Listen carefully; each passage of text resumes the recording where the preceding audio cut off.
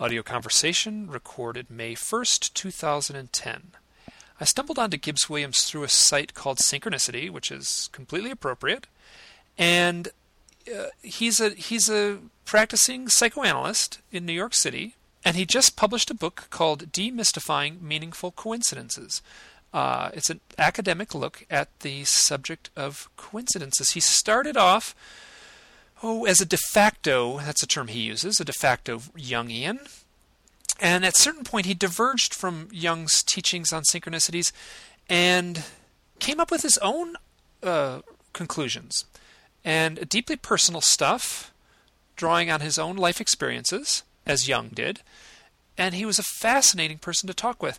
I will say part of the reason that I got the courage to share with him is his office is right down the street from where I first moved in New York City, and it just that made it easy in a way for me to reach out and get a hold of this guy. The conversation is delightful. I will warn you ahead of time that the audio quality is poor in some spots. It does get better as the conversation proceeds.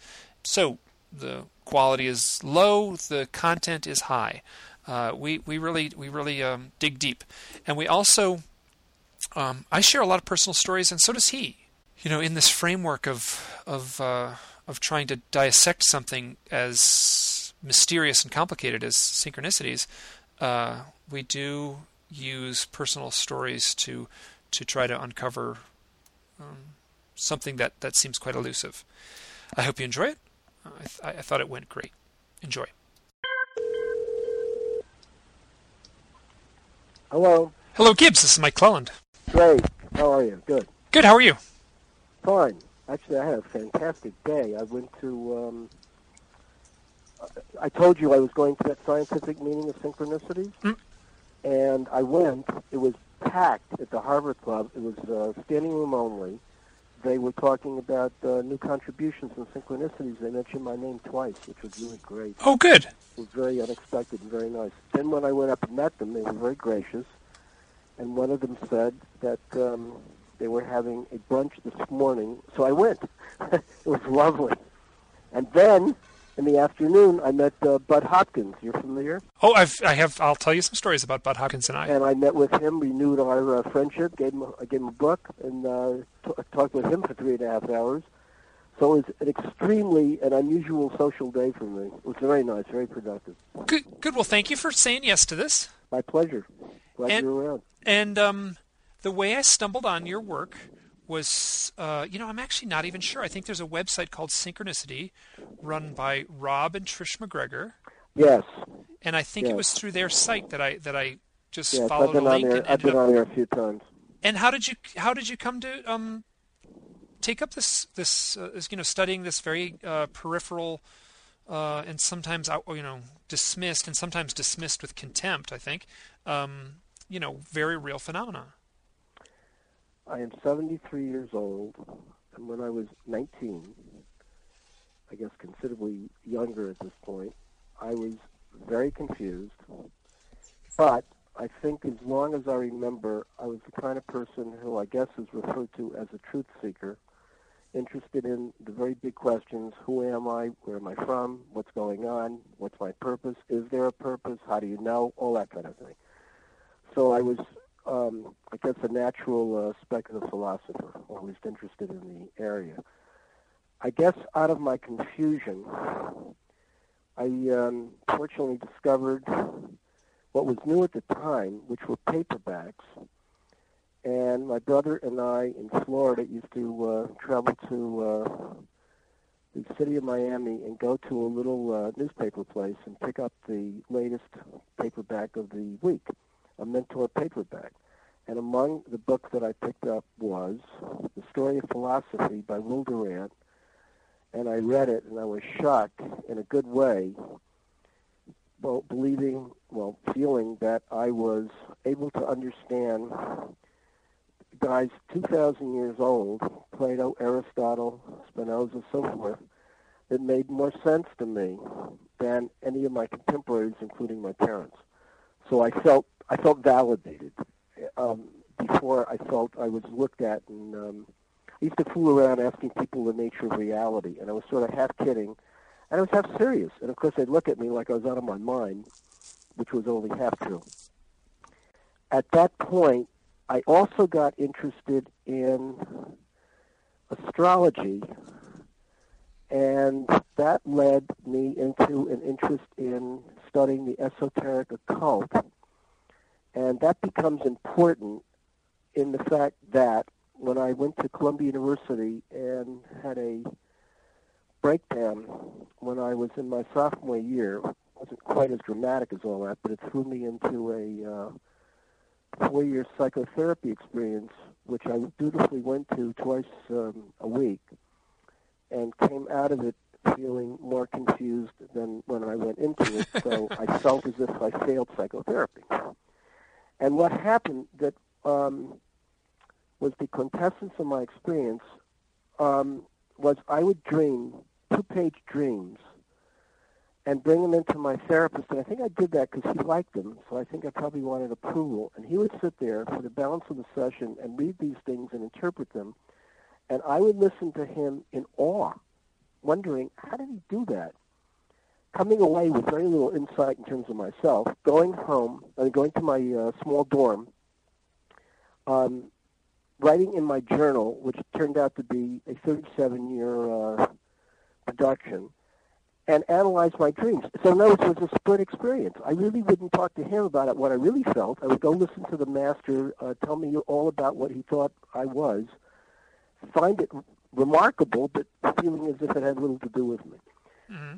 Given the fact that I left feeling as badly as I did when I went in, that led me to have a resurgence of my interest in the esoteric occult. And when I look back, that's not coincidental because it promised a sense of unity and wholeness, which I was really looking for. And it was only years later when I realized in doing research on synchronicities that to me, the esoteric occult and all of that ancient wisdom and all that kind of stuff is really the precursors of what has now become self-psychology. So it's no coincidence that I was attracted to it. In any event, during that sophomore year where I was getting increasingly more dissociated, I would paint at night just for fun, and I painted a round, I guess it was a sun, and it was superimposed on this brilliant dark background. So the contrast was quite striking, and I called it the sun at midnight, and I take a look at my clock, and it was exactly midnight, and that was important because I had been reading the Upanishads, where it was talking about the 4 elements, fire, air, earth, and water, and somehow I correlated all the stuff together, and it had tremendous sense of vitality, and that was really my first kind of small but meaningful coincidence, and I was struck by the energy that I felt because I was really very passive. I felt I was very inert. I couldn't get the motor started, or if I got it started, I couldn't stop it. And this first synchronicity captured my attention, and then 4 years later, I had the second of what became subsequently 19 of these things peppered through my journal over a period of 20 years, and each one seemed to have this, well, you know what people feel. You scratch your head and you say, how could that be? It's amazing.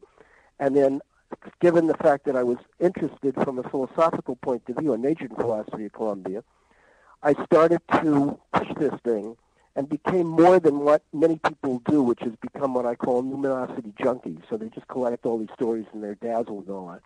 And I went on to ask questions like, what are the implications of this stuff? What's going on? Of course, most people, including me, felt initially that it was a sign from some mysterious transcendent force, and maybe the world is spiritualized, and there's a consciousness out there, and it's directing coded messages from some arcane source and so forth. And then as I say, though, I had a series of these things which I became increasingly more interested in. So I guess it was the initial shock of it in a good way, and then the journal was peppered throughout with a whole bunch of these things. And I guess being the kind of person I am, I just got increasingly more fascinated. And as I started to read the literature, I realized, boy, this is a hell of an interesting subject. My first real job in psychology was in 1966 when I got a very lucky break, which on the back of a synchronicity. I was one of the founders of a innovative therapeutic community in New York City called Odyssey House, and I was able to get in on the front lines of treating drug addicts. So that was really my baptism of fire. And then since then, I went on to become a psychoanalyst and trainer, and I do teaching and so forth. This is fascinating, and just my writing is all about synchronicities, and then with sort of a subtopic of UFOs and sort of paranormal events. And how does like the paranormal sort of work its way into this, as well as? Well, that becomes interesting in the in more recent years. Now let's see. How did I meet Bud Hopkins? Somebody who knew Bud Hopkins of UFO fame, or some people think infamy, calls me up about 10 or 12 years ago and invites me to be a psychologist sitting in on his Intruders Foundation,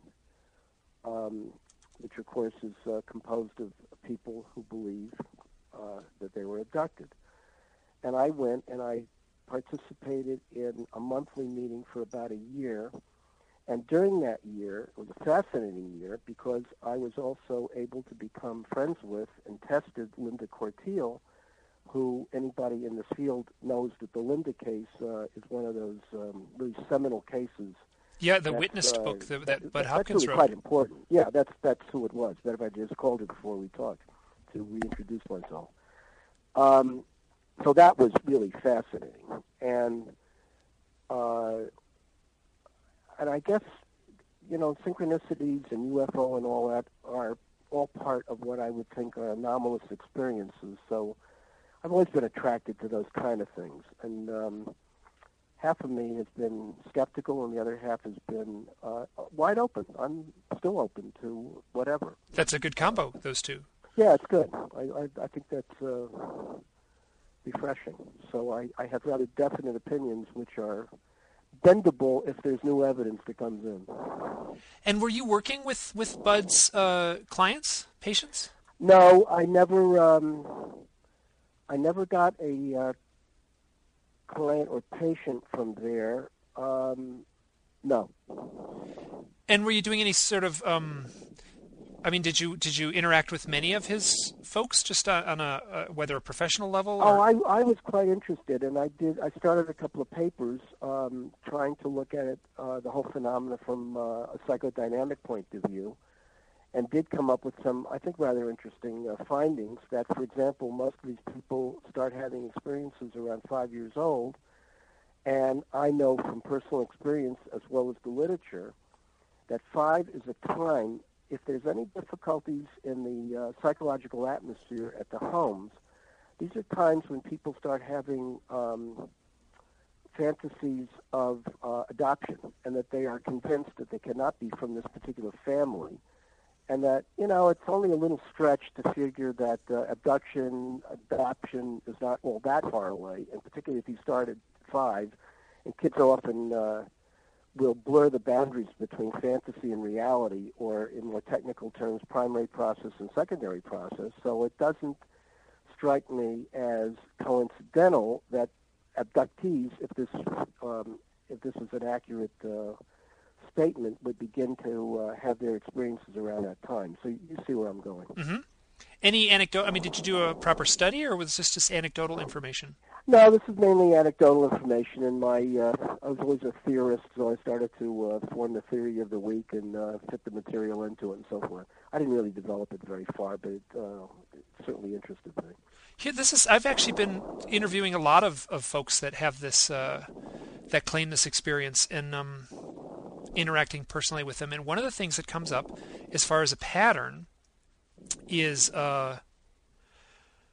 creative types. And you can just, I don't know if you see this at all, but creative types, folks that are artists, folks that are in some sort of creative... Oh, I don't think there's any doubt about it. If we get back to synchronicities, I am utterly convinced that the key to success, and I've come out with, in my 54-year investigation, I came out with a book, I guess it's been 2 months, where I have a completely original naturalistic interpretation. And from my vantage point, these things are generated, self-generated messages which come about starting with a seemingly unresolvable problem. And if there is an attitude to being stuck, which is, instead of caving in and giving up or just remaining stuck, to press on for an answer no matter what, I believe it stimulates one's idiosyncratic creative process. And then you go on what I would call a psychological scavenger hunt, where you're searching for clues, and the clues take the form of bits of information or feelings or sensations or dreams or whatever, which act as sort of jigsaw puzzle pieces, which when you put them together in meaningful connections, eventually make a pattern. When that pattern is recognized, it is experienced by people as a synchronicity. Oh my gosh, you've just summed up my life in the last few years. Keep going. Now, that message, that synchronicity, which really is an answer to your original problem, is in coded form, so it has to be interpreted like a waking dream. But that's my theory in a nutshell. And it works. I've had thousands of applications of this, both from my own 19, which become the core of my book, and then many patients. I have many patients. I've had a few patients who have been what I call synchronicity prone, who, without asking, gave me their journals peppered with synchronicities, and I've been able to validate my theory through the progression of them and understanding them in the course of a long-term analysis. Wow. Okay, this is fascinating, because I feel like I would qualify as one of those synchronicity-prone individuals, and it's something that's only happened in the last few years for me. It seems to have ramped up, and it seems like some mystical force behind the curtain has turned the dial up, or whether some part of me internally has turned the dial up. Well, let me tell you. You want to hear some findings? Sure. That have to do with this. I believe that these things are really terribly important for a number of reasons. First of all, they're on the cutting edge of this whole preoccupation with science and spirituality, or the evolving of consciousness, or is the world really spiritualized? And what do we mean by that? What's spirituality? And so on. So it's really, it's not an unimportant issue. Now, so what are my findings? I have found, that at least the people I work with, and I'll be one of them, start out as relatively dissociated individuals. What do I mean by dissociated?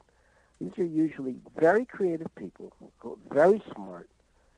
They often had my same interests. They were interested in the big questions, philosophical questions, which are, of course, hard to answer, but they're interested in them nevertheless. They often come out of families that really do not understand them. So it's like apples and oranges. Okay, keep going. I'm sorry, I had to laugh. That's all right. And then out of the misunderstandings, if it happens early enough, there is a defensive process called identification with the aggressor, where the person often feels something's wrong with this picture. In order to preserve your sanity, you have to turn it around.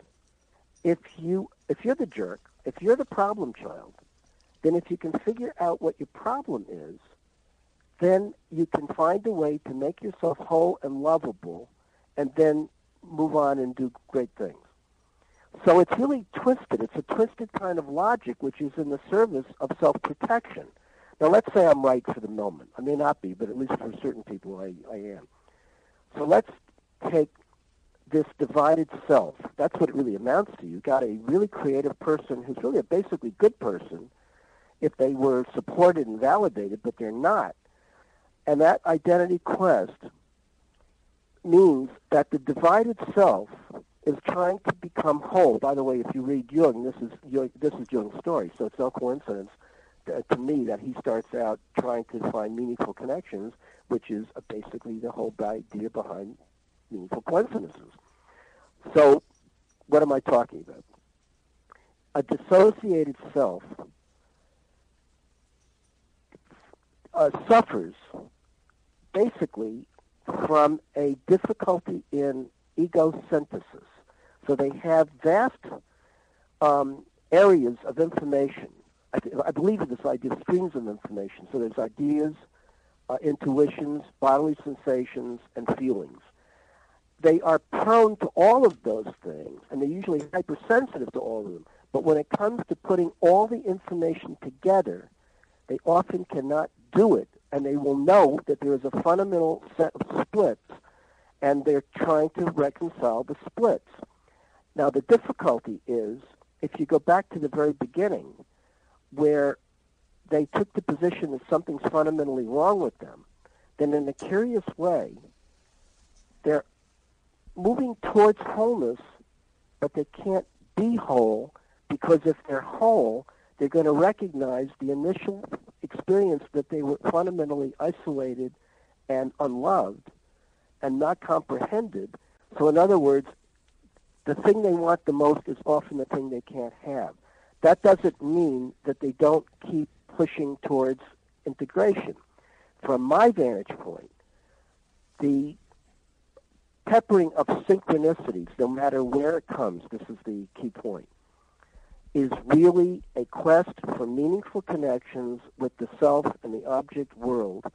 And when you have a person who is what I would call synchronicity prone, each synchronicity is an attempt to close the dissociated gaps.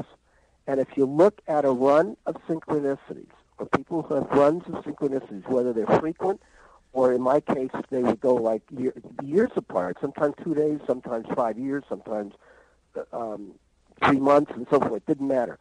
As I viewed each one of these 19 synchronicities as a sequence, I discovered that they were always the resolution to a particular self-problem, and when you added up the nature of the particular problem, there was a clear progression leading to various aspects of plugging in my synthetic process where I could make myself increasingly more whole. And each time is the important part. With each synchronicity, once I experienced it, there was no question in my mind that there was a subsequent expansion of consciousness with increased powers, and it's sort of as if you imagine climbing a big mountain, and each leg of the mountain is a particular problem that you have to negotiate. And once you have that problem, it becomes the end of a particular quest for that space that you've climbed and mastered. So it's the end of the search for an answer to that problem, but it becomes a beginning for the next leg of the journey. So it's both, completion and new problem, completion, new problem, completion, new problem. So each synchronicity marks an evolution of consciousness in each person towards the aim of a solid identity that's from the vantage point of beingness, and then being able to access powers so you can use them for creative purposes. Oh, this is fascinating. It's very interesting because I feel like you're talking about me in a lot of this. I feel like... Great. I hope that's true, that you'll check this out and let me know what you think. Well, I'm checking it out right now in the sense that this dialogue is kind of me checking this out. Yeah, it's very interesting. I grew up, I was creative. I was a young, very creative, drawing all the time, and sometimes like dynamically creating. And my parents were very, both my parents are still alive, but they were, very conservative and very, and I wonder how they would look at this. I think they were challenged trying to deal with my creativity. And they were very kind and very loving, but at the same time, I think that they didn't know how to best support my, the sort of dynamism that was Let me involved in give you a concept and see if this works. And this is why I think this phenomenon understanding is so important. Most people tend to be trapped in what I would call black-white thinking, and if you apply that idea to what's going on in general, how many people or how many books have you read when they're talking about the interface between science and spirituality? And the books in a cliche way will start talking about we're trapped in dichotomous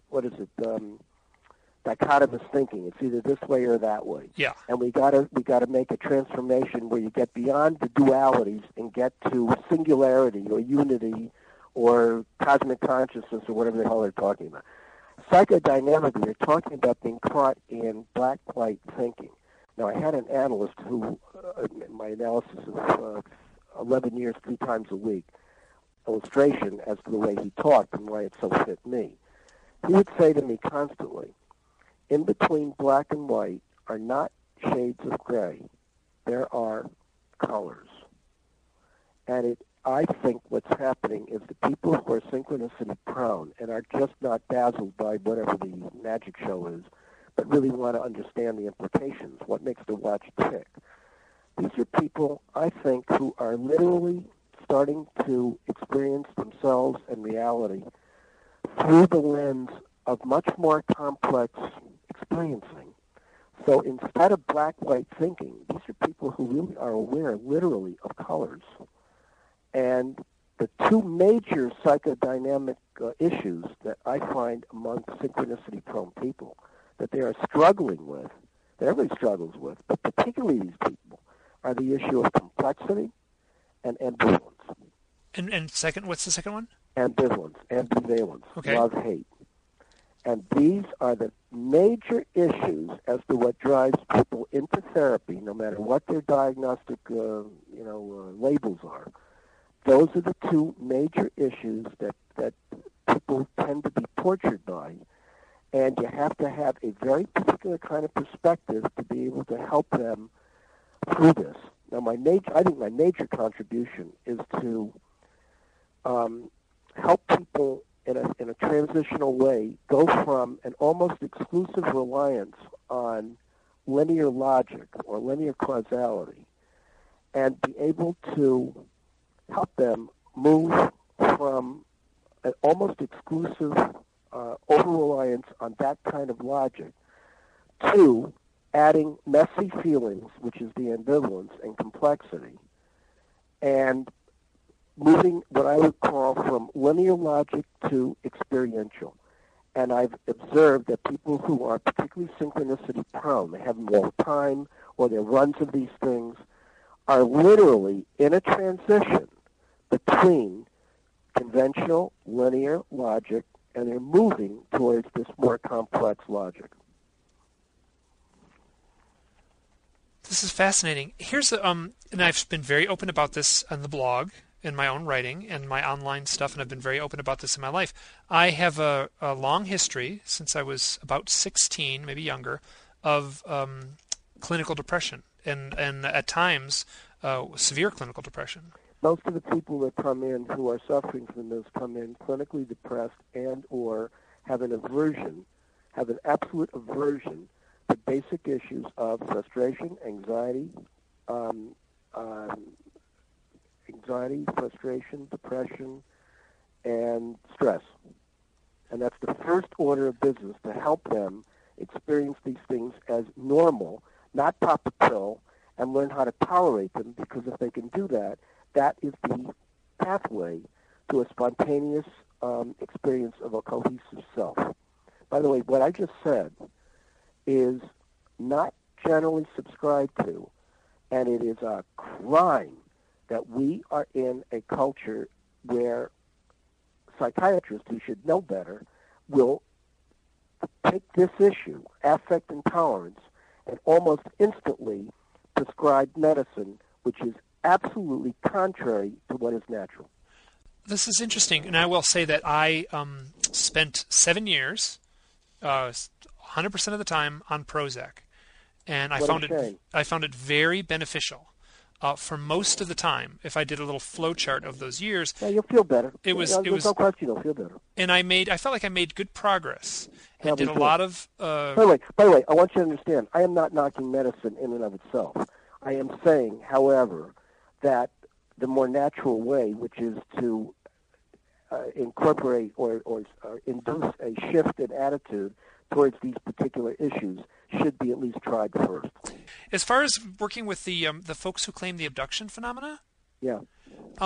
was there a pattern with them as far as depression? Because that's actually something I've seen when I talk to these folks. You know, I didn't get into it enough. I'm inclined.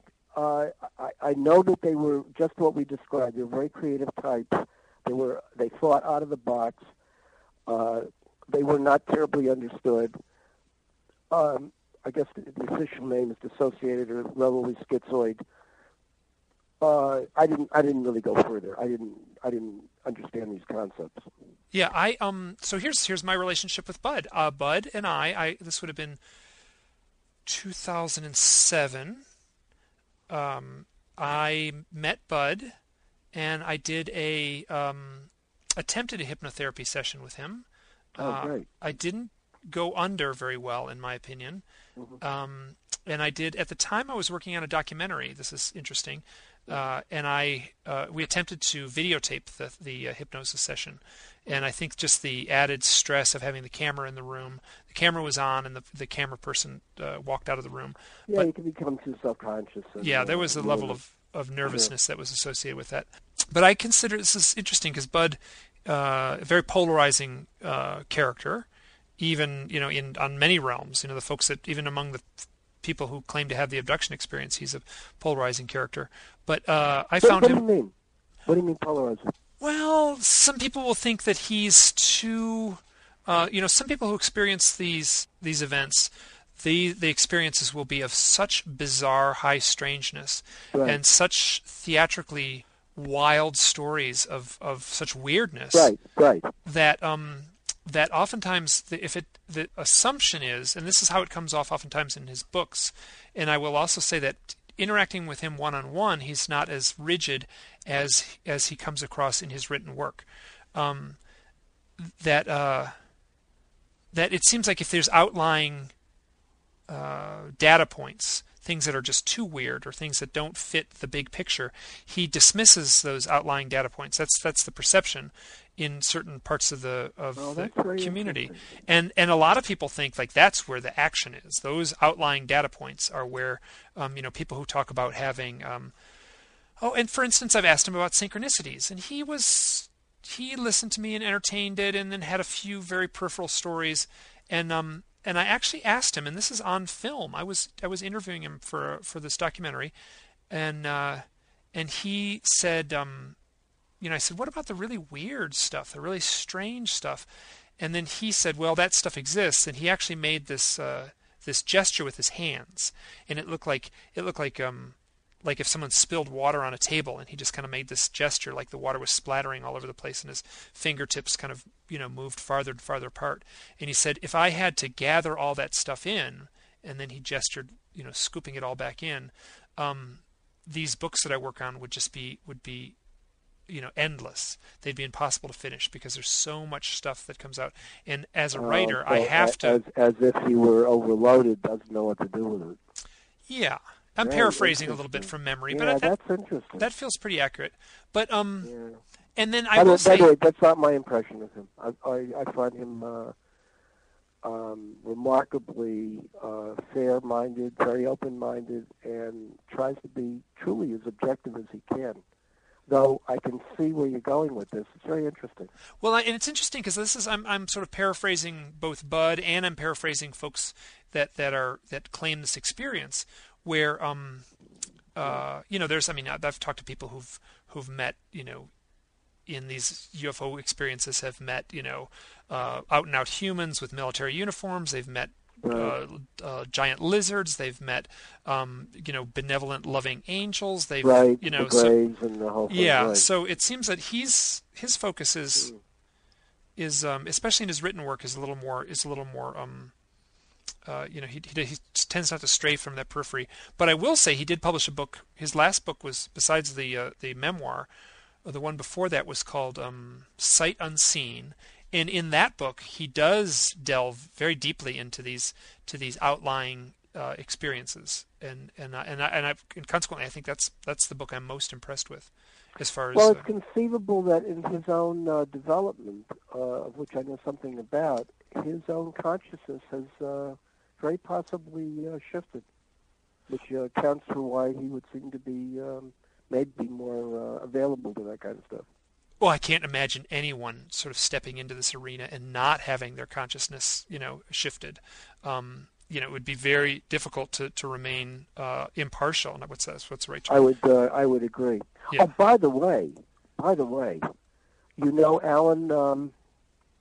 is it Steinfeld? Alan Steinfeld from New York.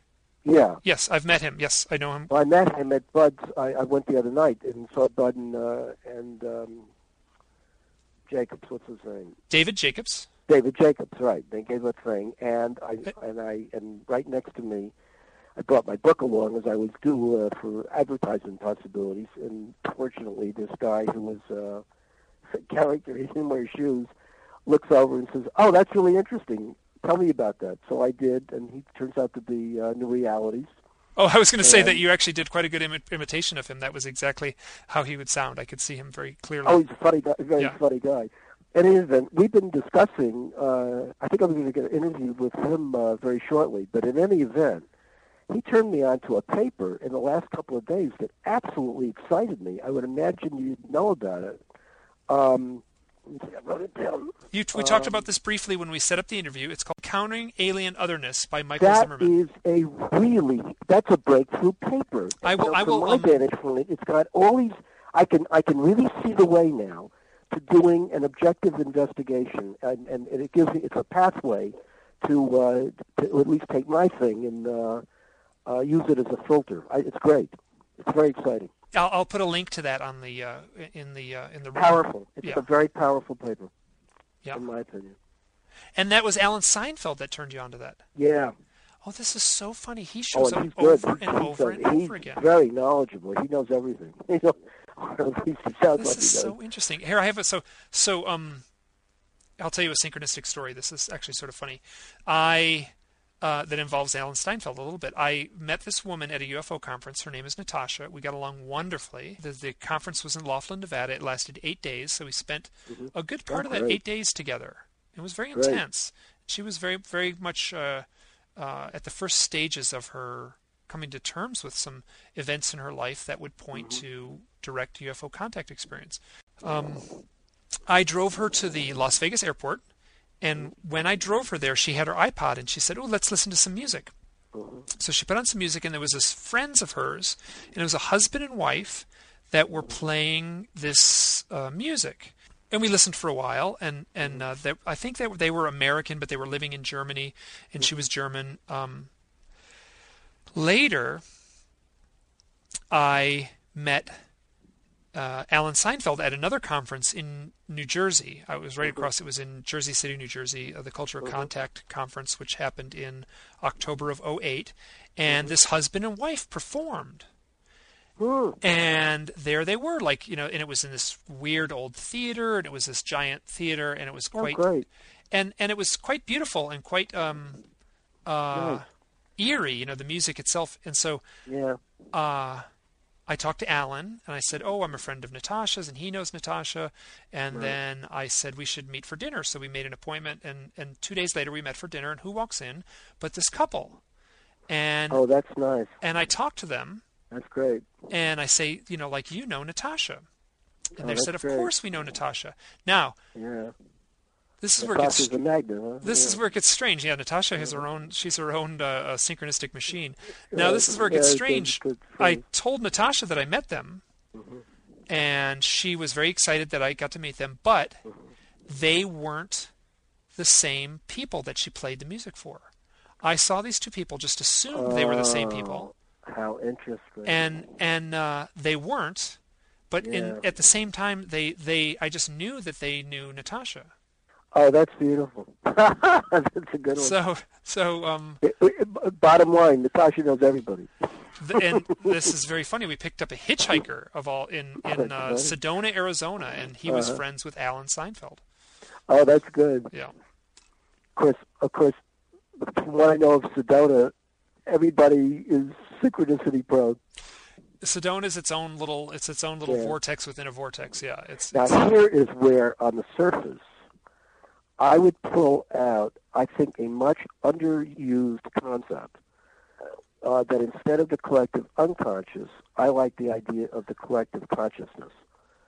Likes attract likes. Sure. That if you're into this thing, you tend to really be passionate about it, and you don't, keep with one thing. You tend to gather information and names and so forth, and the community is, I'm not sure how large it is, but it's, people tend to know, and particularly with the internet. I mean, Google, you name anything, Google anything, and instantaneously you have a whole universe of whatever the subject matter is. Very much so, and the synchronistic properties of the internet, it seemed to have it's almost like it's got its own sentient consciousness. Oh, there's no question about it. Yeah, no question. And it's fascinating, it seems like this science fiction novel is unfolding before our very eyes. I mean, the internet is this contraption, this machine, this tool that's only 20 years old in its inception. And I will say that I have stepped into this arena very actively by putting up this written blog online, and whether it's synchronicities or just people out there very eager to make connections, I have had my inbox filled with people who have written me, and sometimes confused and sometimes passionate letters, just trying to, them sharing their experiences. And well, often, let me tell you, if I may, let me give you a plug. I know most of the stuff that's around. I think I know most of the stuff that's around because I keep on, plugging in current research and so forth. The McGregors, and if you know who they are, yep. They wrote the Lost Ark thing. They're really quite noteworthy. And boy, are they plugging their new book that's going to come out in August. They got about 5,000 hits of people who are relating all these incidences. They are marketing geniuses. In any event, their website is pretty good, but yours is about 400,000 times better. You have absolutely, from what I have seen, a stupendous blog. It is, first of all, it's gorgeous in terms of the way you've done it, but it's got a presence that I just love. Oh, that's good to hear. And I'll say that what I did for 10 years in New York, because I was an art director, I cut my teeth in advertising and just writing in very short sentences, make sure not to have silly puns and headlines. Just make sure the headline is a headline. No, you're serious. I mean, but you're real. You're authentic, but you got substance. Very few people have this. Oh, that's good to hear, because I take it very seriously in the sense that the blog has consumed a lot of my energy. It's excellent. It's worth it. You'll continue to do very well with this. Good, and that's such interesting because recently I've been adding these audio downloads onto it, and this has been very, very rewarding. Did you see the blog that we put up, my brother and I, called meaningful-coincidences.com? I've been searching around. I spent a little time this afternoon searching around, and it was one of the things I did look at. It's reasonably okay. We like to see it as a kind of compendium of high-level synchronicity material for purposes of research. It's got references to very good papers and so forth. Yes, I did look at that one. Yeah, and I'll put that one up as a link. And that one had those. That was just had a lot of hyperlinks as far as other articles and other websites. Yeah, it's got a lot of hyperlinks, but they're pretty good. If anybody's seriously interested in deep research, these are good links. Hey, how is the book doing? It's interesting. Now, it's been out for 2 months. First of all, it's from an academic press. It's a good press. So it's got a certain degree of prestige, which is good and not good. Because it's an academic book, it's not a crossover book, which means, so it's only online, Amazon, Barnes & Noble. That's good, but it's not good. Because it's $70. Who the hell these days is going to come out with $70 to buy a book? That's insane. So it's discounted to $52.50. Marvelous. Well, not marvelous because it should be paperback. Then it would come out for $20. Then I think I would do very well. All right, bottom line. So how have I been doing? I was told the other day that when I called the publisher, they said that I had sold 25 books. And these aren't giveaways or what do you call it, review books and all that. Actually sold 25 in 2 weeks in April. Now, I'm scared to recall and to find out, but I guess the truth of it is not bad. Who knows? But so far, I've had a lot of attention, and I keep on. In the next couple of weeks, I'm going to be giving a workshop with a spiritual, what are they called? The Association for Spirituality, for Psychoanalysis and Spirituality. And I'm going to be giving my presentation, and there are two Jungian therapists that are going to be discussants, which is terrific, because it's the first time that I'll be up against Jung of Red Book fame. I can't wait to see how that's going to be received, because my approach is, it's not exactly anti-Jungian, but it's not exactly pro either. Yeah, and it's very interesting, because it seems like the Jungian thing shows up much more in this... just the fact that he coined the term synchronicity on one level. Well, he's had the almost undisputed titular head. He's been the big cheese for 54 years. There's only one other person by the name of M.D. Faber and myself, they're both fairly current, who's attempted to have a thorough theory based upon a naturalistic approach, a non-mystical, non-magical approach. So this, this thing potentially has a lot of bust-up possibilities. Well, it's interesting because the synchronicities that happen when you look at them, they are mystical and magical. They are experienced as, but here's the point, from a dissociated person. Let me give you the best analogy for this. I'm talking to my analyst, and I'm talking about wanting to mention a lot of times about my interest in coincidences, of which he was very nicely receptive and asked me more. And I remember saying to him, I just can't get started. I have all these ideas, but I keep accumulating material, and I just can't put it down right or whatever. He says to me, one day when you feel like you've got enough to say and you feel confident in saying it, you will write your book. And it was interesting because he said, if you would like to, give me your journals and I'll be happy to read it. And I said, fine. Never did it because I was always shy and figured I would make a fool out of myself. In any event, he said, I think he gave me a compliment or something, or somebody gave me a compliment on the work that I did show. And I felt like it was nice to hear, but I couldn't process it. And that's often what people who have these things feel. They know they've got it, but they can't experience it. And he said, this is a little bit like being the author of a very well-received play, and you go to see it, and you're sitting next to a friend of yours, and as you're looking at your play unfolding, you're really quite taken with it, and you're quite impressed, and you say to the friend, gee, this is a really great play. I wonder who wrote it. And that's the feeling. So these messages that are self-generated are often experienced as if they come from some mystical, magical source. They're really coming from the self, but because the self is divided, it can't process it. That's the point. But that still, I'm just thinking of my own set of experiences where these synchronicities are so magical in how on earth did they unfold the way they unfolded, that did somehow I control it with. Let me give you a 3-step process, which I've discovered is a way to interpret, and you can take all your synchronicities and do the following. A, you must keep a detailed journal. And I'm doing that in the format of this blog. And unlike a diary, you put into the journal whatever moves you, which you're doing. So your blog is your journal. Okay, and of course it's all dated. Number 2, every so often you will have a synchronicity. You take the synchronicity of the moment, you date it, you shove it into, in this case, the blog material or your journal material, and you put, the dates similarly. So if you wrote in a journal on the 16th, you had a synchronicity on the 17th, you stick it in, on the 18th, you're talking about the whole thing, so it all dovetails. All right. Third step. You take the particular synchronicity. Let me backtrack. In terms of the blog material, your journal, you want to, from time to time, identify the major preoccupation.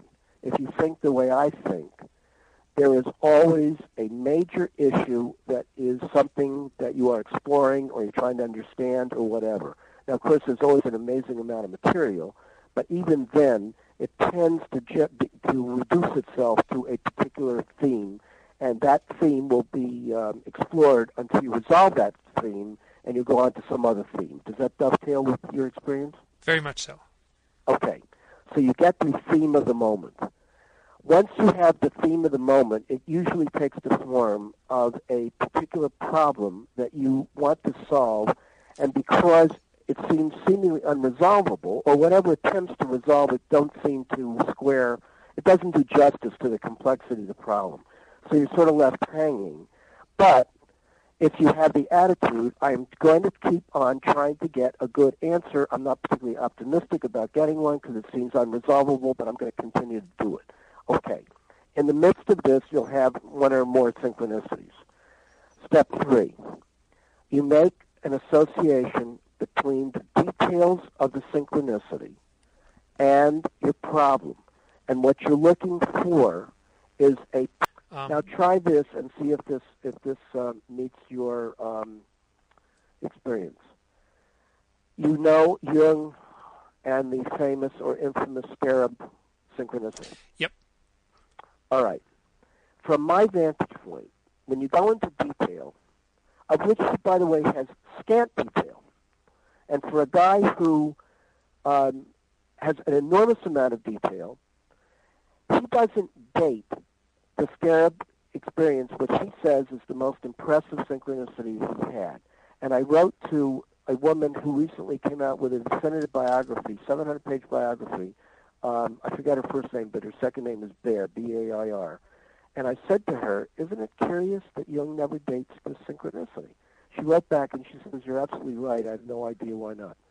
It is seemingly in the middle of the 20s, so it's probably someplace around 1925. In any event, if you look at the scant details that he describes in going over the scarab incident, it is mainly his synchronicity. It is much less his patient, and I can tell you that's so because he never says to her, what does this event mean to you? And the fact that he interprets the scarab as an ancient Egyptian symbol for rebirth is very interesting, and interesting that he knows all that, and of course he knew everything, certainly about mythology and archetypes and all that. But if he had said to her, and what does this scarab mean to you? She didn't know it was an Egyptian rebirth symbol. She never would have come out with that. And I believe that she got all excited because her dream came true, that in her dream she has an experience of a scarab, which is a particular color, not the beetle, it's the color that happened to be the color of the beetle. But what's important is that some man hands it to her. So when Jung feels the tap behind the window as she's reiterating this dream, knows that it's a scarab beetle, picks it up, goes over to her, touches her, which is not usually what therapists do with their patients, opens her hand, gives it to her, and says, here's your scarab. She has a psychological orgasm. And I think that she was in love with Jung, and her therapist comes over, gives her a gift, and touches her, and she had a positive transference, which must have flooded her and caused an enormous breakthrough in her repressed sexuality. That's what I think happened. However, whether that happened or not doesn't matter. What he did with it was it thrilled him because he goes on to take all this stuff very seriously and spends the rest of his life delving deeper and deeper into coming up with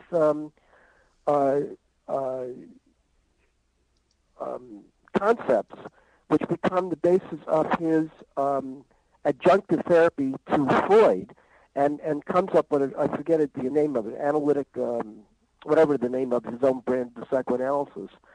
And what I think happened in the synchronicity, the meaning to him was that he was able for the first time to take all of these basic concepts that he had, including his interest in synchronicity, take it with the utmost seriousness, identify with it, and had it work with the patient, and was able to validate his own theory. And if you look at the synchronicities that he talks about, each one does exactly the same thing. He's taking additional material, he synthesizes it, and believes it, and it'll make an ongoing evolution of his own consciousness. And this is what I think people do. Huh. So from your vantage point, let me take a guess. So you've said enough about yourself to feel that there's been a parallel between your fundamental experience and mine. So you start out with a identity quest of wanting to make meaningful connections and answer these seemingly impossible problems. All right, so you start your own quest, and you have your own adventure and your own trip. What seems to be going on now is, with this blog, obviously you're taking the subject very seriously. You're finding that many others are seriously involved in it, like me. And you get, like birds of a feather. Sure. And with it, each time that I call you, you talk to somebody who verifies and so forth.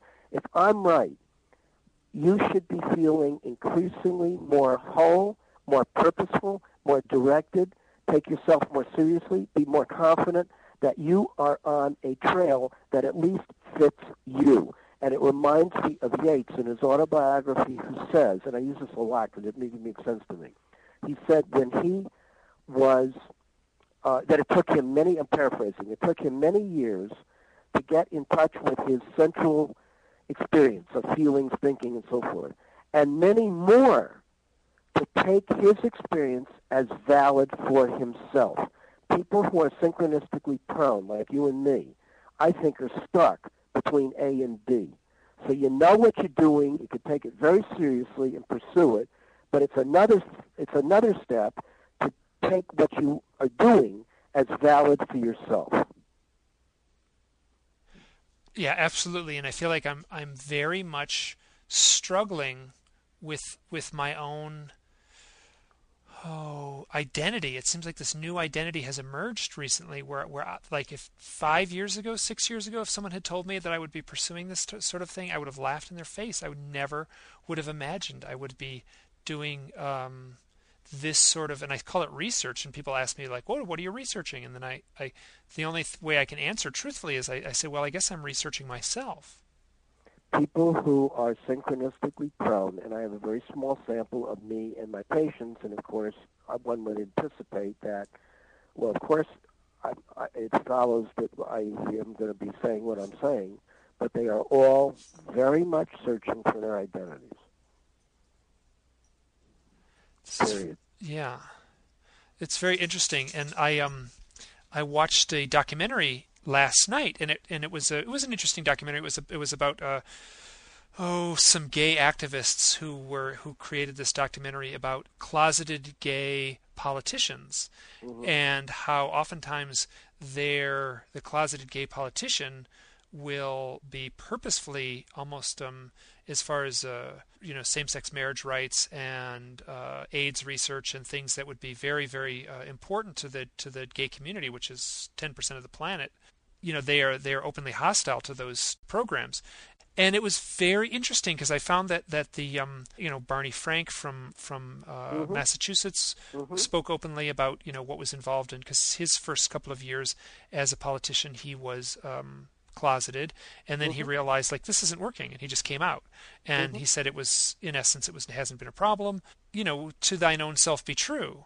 These people are repressing the very truth of your own existence is going to create problems. They can't be them. And if you do that, you're locked in a civil war where you can't expose it, and you can't deny it. And out of that tension comes an enormous struggle for identity, which you can't face up to. So it's filled with contradictions. Now, and I'll say, like, so here, I have a story which I've spoken about and I've written about and I've drawn pictures of, and it's a very strange memory, but it's a memory of me waking up in my bedroom. This would have been 1992, the winter of 92, 93. So it would have probably been January of 93. And I was lying in bed. I sat up in bed because there was a really bright light shining in my bedroom window. And my first impression was that there was a car in the driveway. The way the bedroom was pointed, it was sort of pointed to where the driveway was. It was late at night. I was the only one in the house. It didn't make any sense. So I sat up and looked outside in the yard. And in the yard, right outside my window, close enough to be bizarre, were 5 skinny, gray, big-headed aliens with the scary big black eyes. How old were you in 92? 31. Okay. I would have been 31 at the time. No, I would have been 30. So Bud Hopkins was online. You know what he would do with this. Oh, what? I've told him about this. What would he do? Well, he would say, "Yeah, we got to hypnotize you." Well, he did try to hypnotize me. And I was very willingly went to get hypnotized by him. So that the outside the window, the light itself was smaller than you would think, and that if flashlight. No, more about the size of a lantern. No, like a dishwasher or a washing machine or something like that. It felt like it was small. And this is all. I mean, obviously memories are foggy, and I want to be careful not to trust. But it felt significantly smaller. It did not look like a big flying saucer. Let me put it that way. But certainly very impressive. And so I looked, and this whole thing maybe lasted 20 seconds or less. No, very like a snapshot. So I'm looking out the window. I see these 5 characters, very scary. I have no emotion at all. And then I literally sense this voice in my head, or very clearly sense this command, whether it was internally in my own voice or whether it was external, I have no idea. But I sense this command, and it basically was, now it's time to lay down and shut down. Wow. And so I put my head in the pillow and instantly went back to sleep. Where if this was, this is a scary thing. I should have screamed and locked the doors and grabbed a baseball bat but I didn't. I put my head on the pillow and went right back to sleep. Wow, what an experience! So I had that experience under my belt. It was very dreamlike, in the sense that it didn't. It felt like it was in a realm that didn't match normal waking existence. It felt like it was So I feel like I can dismiss it as a dream, given the fact that it had this quality to it that was dreamlike. But at the same time, it's created a very strong tension in my life that this event, and then I have several others that are. If Bud Hopkins was listening in, he would make an assumption which I simply cannot make. I have had 2 similar kinds of things which I cannot account for, but feel very vivid to me. One was in that seance that I told you about, where I'm in a room with 10 other people, and Agatha, the medium, says to me, say what comes to mind, and after I was facetious and said, nothing comes to mind, it's all dark, she says, no, just wait and just see what happens. So I relaxed, and in my mind's eye was an oval that was yellowish, and in the middle of the oval was a grandmotherly face, and she says, how do you know it's a grandmother? And I said, because she has granny glasses, and she said, who do the granny glasses belong to? And because I was turned on to the girl next to me and was trying to come on, I said, well, it obviously belongs to Diane to my right. And Diane says, yeah, those are my grandma's granny glasses. I have them prominently displayed on my mantle. And I've never seen anything quite like that kind of vision except for one other time when it was just preceding the birth, was it preceding? I think it was preceding the birth of my first child, and it was about 3 o'clock in the morning, and I woke up with a start. I felt like I woke up, and at the end of my bed was looked like a very little child, probably about 1.5, sitting there, staring and with a smile. And I rubbed my eyes as if, is this real? And if so, who is this child? I have no child. What is this all about? And it really had the feeling of, like, I guess a real hallucination, or I guess hallucinations feel real. Whatever it was, those are the two major kinds of things like you had that I would say are completely unexplainable and felt very real. And what do you make of that? I mean, were those self-generated? I have no idea. Well, that's a good answer. I like that answer. I make of it that my own attempts at fitting all this stuff into some kind of coherent, logical thing leaves off at this point, and I have to conclude at the moment, very interesting. I don't know what to make of it. Huh. This is so. I went through an experience. This is going back a while ago, where there was a death of an acquaintance, but I was very much close by when it happened. It was an accident, and there was a bunch of other people involved, and it was very distressing. And I went through a bunch of months where I did some very serious soul searching. I wanted answers. I wanted some, cosmic finality. I wanted some perfect answer, and I never got it.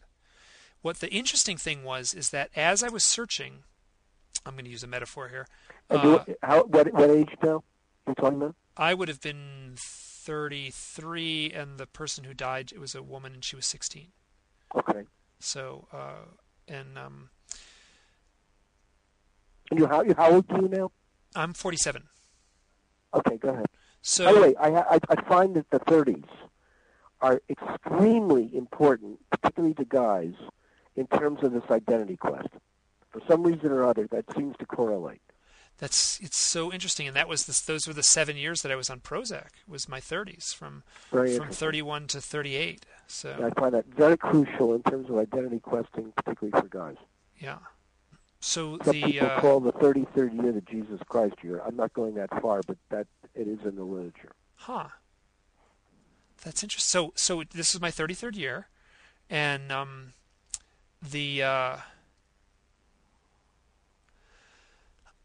so in this act of searching, I felt like I searched hard. I read the Bible. I looked into all kinds of avenues. I talked to so many people. I talked to other people who had had similar life experiences. I made a point of talking to folks who had life experiences where they'd had experienced the tragedy of the same type that I had, which was a fatality that occurred in a mountain environment. So. In the act of doing that, I felt like I never got the answer I wanted. So I'll use a metaphor where I was looking at my right hand and I wanted an answer, and I didn't have an answer in my right hand. But what had happened is the act of searching so intently, it felt like, without even knowing it, without even realizing it, that I had actually, my left hand was filled with life skills, was filled with deep life experiences. That I worked hard to achieve in that time of trying to process this. I don't understand what you mean by left hand. Well, I'm just using right hand. I wanted to hold the answer in my hand. Oh, you had nothing in the right hand, but you had a lot in the left. Yeah. Okay, go ahead. So and that was just and that way, was if that was you a look valuable. At that in terms of right brain, left brain, that's interesting. No, well, maybe it was the right brain, left brain. It was funny, but I wanted an answer, and I didn't get it. But at the same time, I ended up with some powerful life experiences and life insights. What do you do with that? What did I do with that? You know what I did with that? I was very when there was other people. I live in a small mountain town, and people would do these bold climbing and adventure sports and things. And when there was a fatality, one of the things I did do is I sought out the survivor, and made sure to make contact with them. And I felt like I was a very good resource. See, from my vantage point, your intensity in looking for your answers, you got a partial answer, which is a message from your creative unconscious that was directly out of the feelings that you had with this person who died, and that you made out of a lousy set of circumstances. You gave yourself a very creative piece of your journey, which, if you add it all up, becomes the purpose of your lifetime, which you manufacture as you make these choices. Okay. But that's what you did with it. So in other words, in this view, you took another step up your mountain, and if the whole climb is what's my purpose, you gave yourself a partial answer that came out of the intensity of your search for the purpose. But it was only, it gave you a connection for that leg of the journey. Mm-hmm. You don't get the whole answer because you haven't lived your whole life. You get it incrementally. You carve out purpose as you move through. It was one thing for me to have a burning interest in synchronicities. It was another thing to take them seriously. It's another thing to start recording a 37-year journal. It's another thing to read the literature. It's another thing to take the literature and apply it to my experiences, and so on and so forth, up to the point where I amassed an enormous amount of material, but I couldn't stick it into a book. First of all, I didn't have the confidence. Secondly, I was afraid to show it, a number of things. I had to resolve that issue, put it into some kind of an organized form, and then have enough balls to be able to send out a proposal, which my wife said, look, you're not getting any mileage on this memoir of yours in the drug addiction thing. Why don't you write out a proposal for the synchronicity? I knocked it out. I sent it out. I called one person who was an editor. She said, gee, we can't do it because we went out of business, but I have a friend who I think would be really interested in this. The friend was an editor at Aronson, my publisher.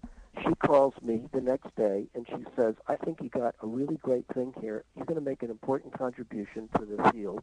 This was in April of last year. By June, I had a signed contract. The book came out 6 months later. I don't know anybody who does that. Wow, that's fascinating. I actually have a story similar to that about, there was a documentary that I had an idea of doing, and about the abduction phenomena. The documentary sort of fell apart, but the actual writing up the proposal was almost exactly like what you just described. It sort of came in this flurry. I did it late at night. I sent it out to one person. Bing, bang, boom. And he called me back and said, okay, let's do it. Good timing. Yeah. But I'm inclined to think that if you look at it from your end of it, it takes all of those incremental steps to go from idea to execution, and then if the timing is right, that part's easy. It's getting you to be able to take your stuff seriously, get it out there. But the point I'm trying to make is it's a series of sequential steps. It's not so simple. It's easy to say, I got this great idea. Yeah, well, go do it. Yeah, and identity issues that I'm dealing with right now are, what do and I hate to use the word label, but I'm at a loss to what's my identity? What's my label? What am I a UFO abductee? I have no direct memory or knowledge that would say as much. So I cannot. Oh, that's a great. What a wonderful idea though you got. You don't have to. If I may, you don't have to. What comes to mind? The name of that play by Pirandello, 6 Characters in Search of an Author? No. title. Why don't you consider something like that? That you're perpetually questing for the right title, which is elusive because your experience is out of the box. There is no way of knowing because it's seemingly one of a kind. And the only thing that I can say with a surety is that something is going on, and I can't go much beyond that. That's too general. There's always something going on. Yeah, well, something. Let's say something in italic letters. I know what you're saying, but you gotta particularize that something, or it's too general. It's like spirituality. It's a nice term, but nobody knows what it means. Yeah. I use the term paranormal sometimes, as opposed to. It's very interesting because the people will say, like, oh, well, what are you dealing with? And I'll say, well, lately, the way this very odd phenomena is manifesting, it's not manifesting as UFOs in the sky because I haven't seen anything like that since I was 12 years old. And it's not manifesting as like abduction experiences because I don't have any memories at all of those, though I certainly am fascinated by them. And I have life events that would indicate that may have occurred. So you were really impacted by that experience. That apparently was life defining. The event of seeing that stuff out my window. Yeah. What was actually more life. What was more life defining? Impact on you. What was more life defining was an event that took place in 1974, where I had 2 hours of missing time, in my hometown. And you gotta write. You must write this stuff down. Oh, it's all on the blog. It's very much. This is down. It's all on the blog, yeah, with pictures and maps and drawings and my editorializing and my sort of being pragmatic. You got an outline for a book? I don't know if there's a book in this. I think that it's interesting. Oh, yes, there is. Yes, there is. No, write it. Write the book. You have a very good approach. You're like me. It's not exactly skeptical. You're hardly a true believer because you don't know what to believe in. But you're very objective, and it's entertaining. It's interesting, and people are really into this. And you don't have to have answers. You can be questioning. You're an explorer in a foreign location. You're discovering America. I don't know. Yeah. Just tell your story. Well, I've been doing that on the blog. And the blog has been serving that purpose, and all this stuff is archived in the blog, and maybe someday there will be a, some sort of book thing. But at present, I don't feel any pull to do that. So, what are you preoccupied with? What's your major concern these days? One of them is just straight social stigma. Just the fact that I'm coming out, I'm being open with this stuff. I just feel that's where I am. We dovetail. We get along well since I think we're in a similar place like that. Yeah, social stigma. I've never been so social in my life. What I did today is about the first time I've done that by choice in about 50 years. I did something really remarkable today for me, and I really pushed myself, and it was very good. I'm glad I went. Well, I have to say that I have been pushing myself lately, and I'm very proud of that. And what's happening is like one half of my life is well, not half. A part of my life is fading away, and this other part is emerging. Well, then you and I are feeling similarly. I think we are both in a major transition between what we were and what we're not, or going into exploring new possibilities. Now, of course, everybody's in transition, but some people can be in a capital T transition. Yeah. It sounds like we are. Yeah, it's just so interesting. So one of the things that's stressing me out is the social stigma. One of the things that's stressing me out is the fact that it's potentially scary, right? Something is scary at the end of this hallway. If it is what there's like these, if the implications are that there's some sort of UFO event has taken place in my life, or multiple times. I have no memory of them except for that fleeting memory of the figures in the lawn, and I have some other odd events. If I may, I had one other. When you just mentioned that, I have one more association. I was with my ex-wife, and we went to England, and we went to where the Druids supposed to be, wherever that was, Glastonbury. Uh-huh. And we went to a place to stay overnight, and a woman looked absolutely surrealistic. And a woman comes out older lady, and she had a cane, and she looked very severe, but she was a very nice lady. And she took us to the end room of a hallway, and she said, it's an interesting room because it looks out onto the ruins where the Druids were, and apparently it was a time of year where each year they would have had some kind of religious celebration or something like that. And I knew a little bit about this stuff, not very much, but there was something in the atmosphere that when she closed the door and my wife and I were left, and maybe it was a feeling I had with my ex-wife because we weren't getting along too well, but whatever it was, we both felt in the atmosphere the most odd, uncanny, spooky. It was weird. I will never forget that feeling. And it was like maybe because of the Druids and the occult and magic and whatever it was. And I think the moon was out. So the atmosphere was really a peculiar kind of thing. It was as if we were there with the Druids, whatever that meant. And but I guess what I'm trying to say is it was the atmosphere that you described is the atmosphere that I felt, that we felt. And I felt very frightened. It's that kind of uncanny. It's here, but it's not here. It's real. It's unreal. It's surrealistic. Surreal. And if you want any kind of explanation, try this from a psychodynamic point of view, because I've had a number of patients who have had these kind of experiences that come up. This could be, if it were a naturalistic explanation, and I don't pretend, I don't know what happened, so who knows.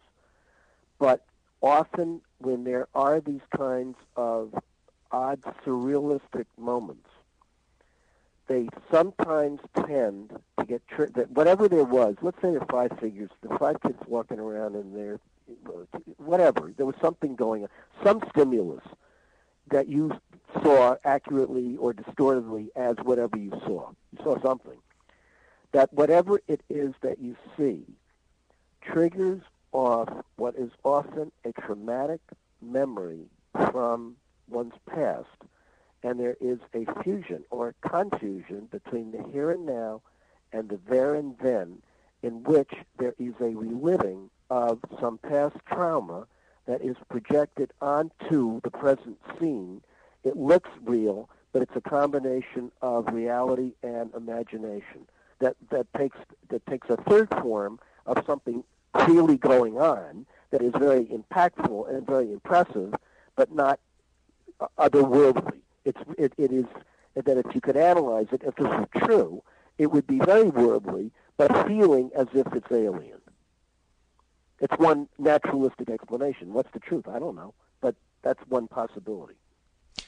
So here, so as far as like proceeding down this path and just taking these synchronicities, I told you a story one time where when we first spoke, I met a woman at a UFO conference. Her name was Dina Blatt, and she wrote a book, and she's an elderly woman, and she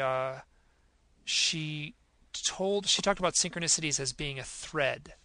And she said, if you encounter a synchronicity, that is a thread, and you need to pull on it. And if you don't pull on that thread, that's a disservice to the synchronicity. And she was very... That fits more. I understand that. Yeah, she was very animated, and she actually did the little pantomime of pulling this thread towards her. And she said at the end of that thread is going to be another synchronicity. And at the end of these synchronicities is your destiny. And I thought it was so impactful having her tell me that, and she was very sweet. And there's a little truth to that. I can appreciate that. Yeah. So here's what I'm planning to do. A few days from now, I'm going to go get in my car, and I live in Idaho, and I'm going to drive south to Salt Lake City. I'm going to pick Natasha up, who I spoke about earlier, at the Salt Lake City airport. She's coming to America for 3 weeks to spend with me, together with, and we'll go to Moab, where I've had a lot of synchronicities. Where's that? It's a town in southern Utah. It's in the heart of the desert canyon country. It's near the Grand Canyon, and I've never been out there. I'd love to come out. Oh, it's just a spectacular spot, Yeah, and there's great. wonderful camping out there, and we're planning to go camping. And I have to be like we've talked about it, and this I'll have to be honest. She's also has experiences that could possibly quantify as contact experiences. Great. So you'll have a ball. And we are, I don't know what the right term. I think we're committed at a deep level to having some sort of experience. We are purposely going to go out into the desert, The soulmate, and meditate, Great. and try to bring in Great. this paranormal UFO psychodynamic, whatever it is, this experience. I would love to hear your experience. Yeah, and I don't know what's going to happen. Maybe nothing's going to happen except we take pretty pictures. Research. But Great piece of research. Yeah. Nothing else. Hope you have good weather. Sounds like you have a hell of a lot of fun. oh yeah, this is a beautiful time of the year. It's before the heat of the heat of the summer, and so yeah. You like this girl? Very much so. Very much so. So here I'll tell you another story about her, and I may have to edit some of this out, depending on how personal it gets. But I told you about the fact that we met at this UFO conference 2 years ago. Right. We drive to the airport, and I took her to the airport to say goodbye to her. It was very emotional. The Las Vegas airport is Las Vegas is a crazy place. We're both vegetarians, and to try to get something to eat in Las Vegas is awful. So we're driving, and I see there's what's called a Whole Foods, which is a grocery store, and I know it has a like a salad bar and a deli counter that's very groovy for vegetarians. So I on the freeway there, I turn around, I pull in. So I pull into the spot, and I pull into the parking spot. She gets out, and I'm going to be saying goodbye to her in like an hour. So she gets out on her passenger side, and I get out on the driver's side. And when I stand and look at her, she's holding a balloon. And I look at her, and she's very confused. She has this odd expression. And I walk around to her side of the door just to make sure it's closed. And she hands me the balloon, and it's a heart-shaped balloon that says, "I love you." And I set it in the car. We don't say anything about it. We eat lunch. I take her to the airport. I say goodbye to her. It's very touching. The very first phone call we make over Skype, I say, "Listen, Natasha, I have to ask, where did you get that balloon?" And she says, "I don't know. I think it just appeared in my hand. I think it might have been blowing in the wind, and I just grabbed it when I stepped out of the car." I have that balloon right now. It's in my closet, in my sock drawer, like in a nice soft spot. Wow. So it is that balloon has been. It's still inflated. It's been 2 years. Great story. So yeah. So that was. That's very lovely. Yeah. Where does she live? She lives in Germany, in central Germany. By the way, have you ever wanted to write fiction? No. You'd be a good fiction writer. It's interesting. What I have wanted to do is do like a graphic novel, just my illustration skills. Oh, you got to do it.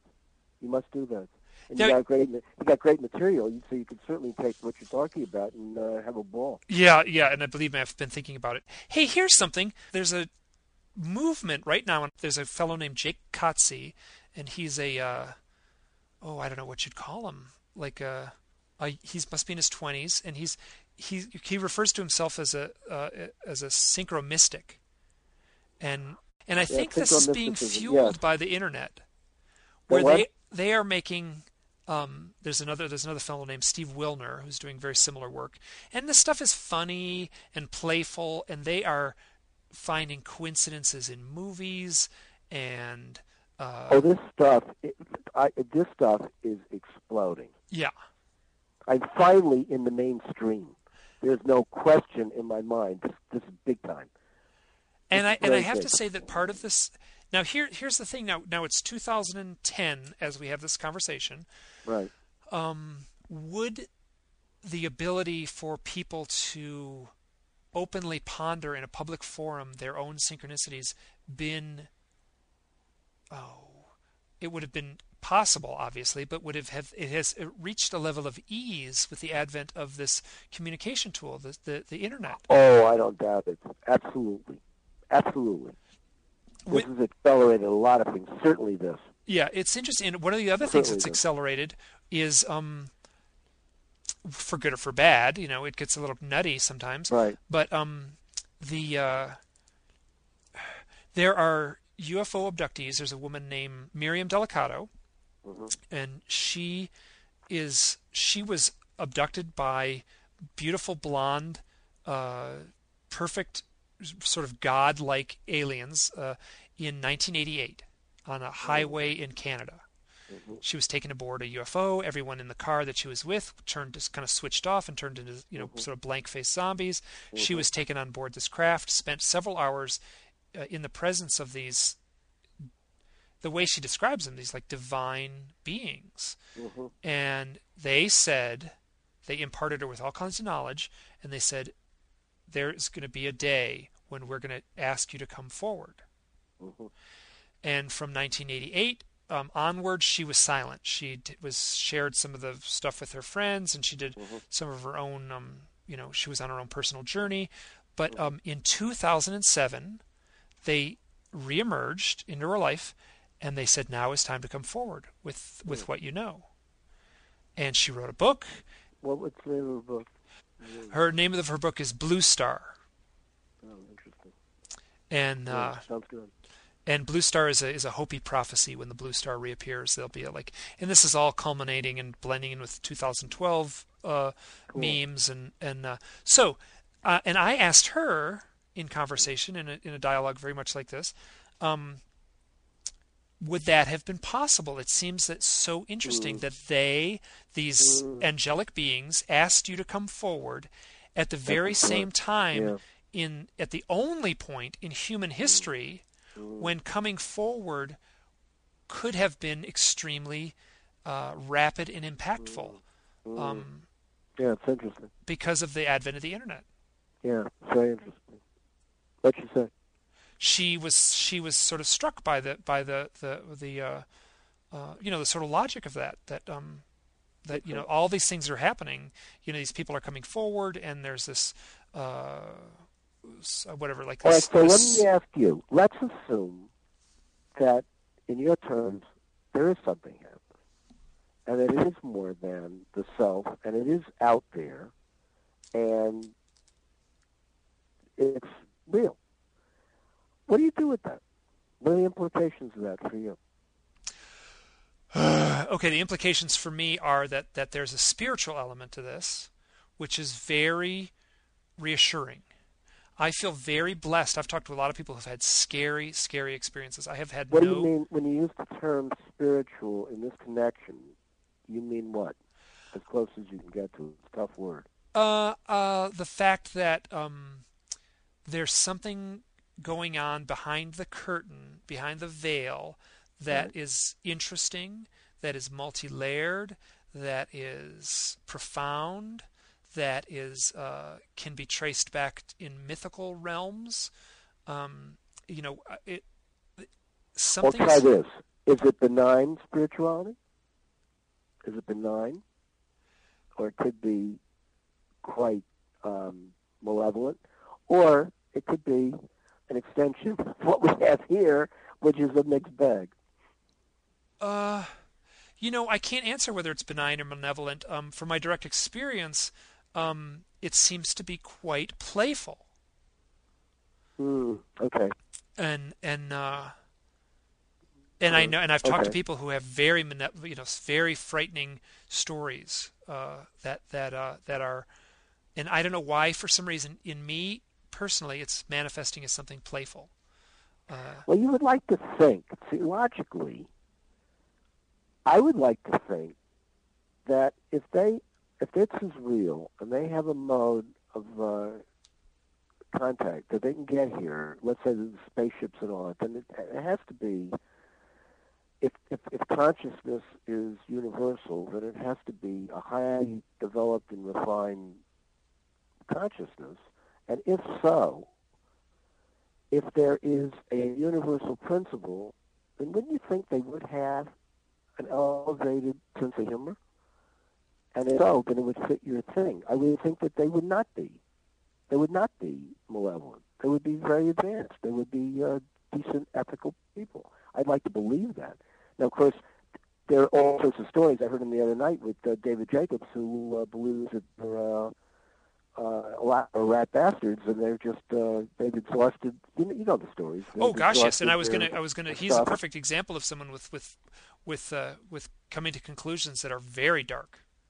He's very pessimistic and whatever. You get the point. But I would like to believe that if they're superior beings, that they would be superior in ways that I would think would be a benefit to everybody. Or if not, what a bummer. that would be really upsetting from my vantage point. Yeah, what a bummer is a perfect way. Yeah, like so. God, so I don't know what's happening. I don't know.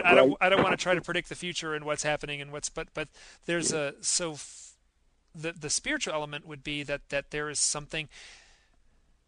The act of looking into this and the act of looking so hard has opened me up to a lot of other. There's books on my bookshelves that I would not have purchased, and had I have not, gone down. Well, if nothing else, this stuff really, really, indeed, and see, I think there's a trend towards this, and I think it's a very good idea. I think that people have gotten here. Try this as a concept. I loved this concept. My whole analysis, when I look back on it, in terms of an identity quest, revolved around one major premise. And the one major premise is, who is your own final authority? And it's either ultimately yourself or a projection that you give to God, Spirit, the President, your father, something. You project out final authority, something else, and then you figure out what they want from you and you do it, or you're in rebellion against it. And my belief is, ultimately, everybody is stuck with their own final authority, whether you recognize it or not. Everything, obviously, needs to revolve around your personal experience. I don't mean solipsistic, and I don't mean selfishness. I mean, you got to bring yourself. Yourself is always central in whatever you say, and that whatever you do, you process it, and you lend your own particular stamp in terms of the meaning it has for you. So, from my vantage point, what's critical, and why it doesn't really interest me as to whether or not there would be real beings out there and so forth, of which it seems quite plausible to me. Why not? But if it were, I'm not all that impressed with it, because to me, everybody is alien, and you either make a good connection or you make no connection or you don't give a shit. It's two dogs sniffing. So if there's beings, I would like to hope that they would be benign and interesting, and I would like to feel, trustworthy. And if they're not, I would be frightened like a mafia member who is threatening me with extinction. So I don't care. It doesn't bother me. It's like the whole issue of life and death. I don't care whether I can't get involved with issues of what happens. What happens, happens. If there's consciousness and there really is no death, things just go on, and presumably you like what you do or you don't, and hopefully you can dissent or you can't, and then, whatever. And if there's nothing, fine, then who cares? I won't know about it. So it's more important to be where I am and to deal with the ongoing issue of what the hell's happening and what do I make of it. That's all that concerns me at the moment. Oh, this wrestling with these experiences has been very. But if I had the kind of experiences you're having, that is happening to me.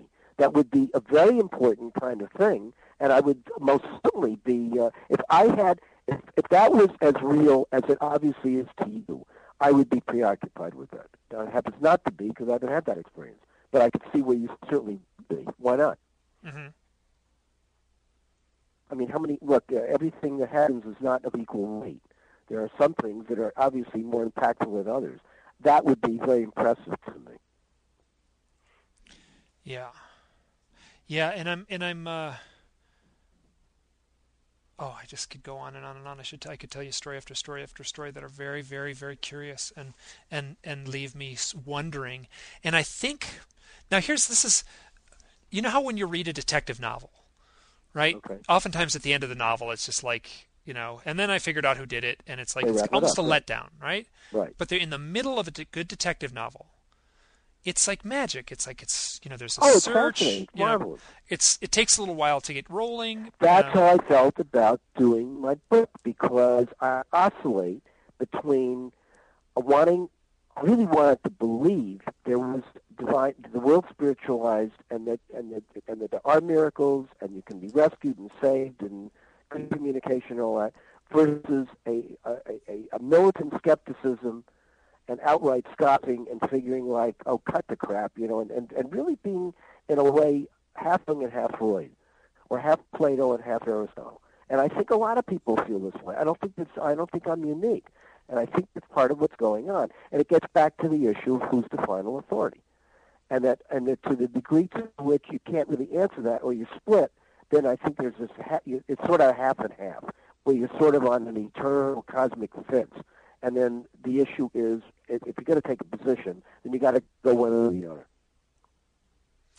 Yeah, the metaphor of the detective novel is, in a way, this is really, I mean, it's challenging, obviously, but as like a life adventure, it's really fun. Oh, it is. Absolutely. And I almost don't want it to, like, I'm wondering what, like, where this next step is going to be, but at present the mystery is so seductive. Here, try the following. In the beginning of my book, I posed the final. I posed this challenge. Imagine you are attending an incredible one-trick magic show, and before the magician does the trick, he says, "I'm going to perform this trick, and I predict every one of you is going to be dazzled." And he says, "Okay, here's the trick." And indeed, everybody's dazzled. After they're dazzled, he then says, "Now I'm going to ask you each a question. I'm going to present two alternatives. You've got to take one or the other. And the two alternatives are, you've seen the trick and you're dazzled.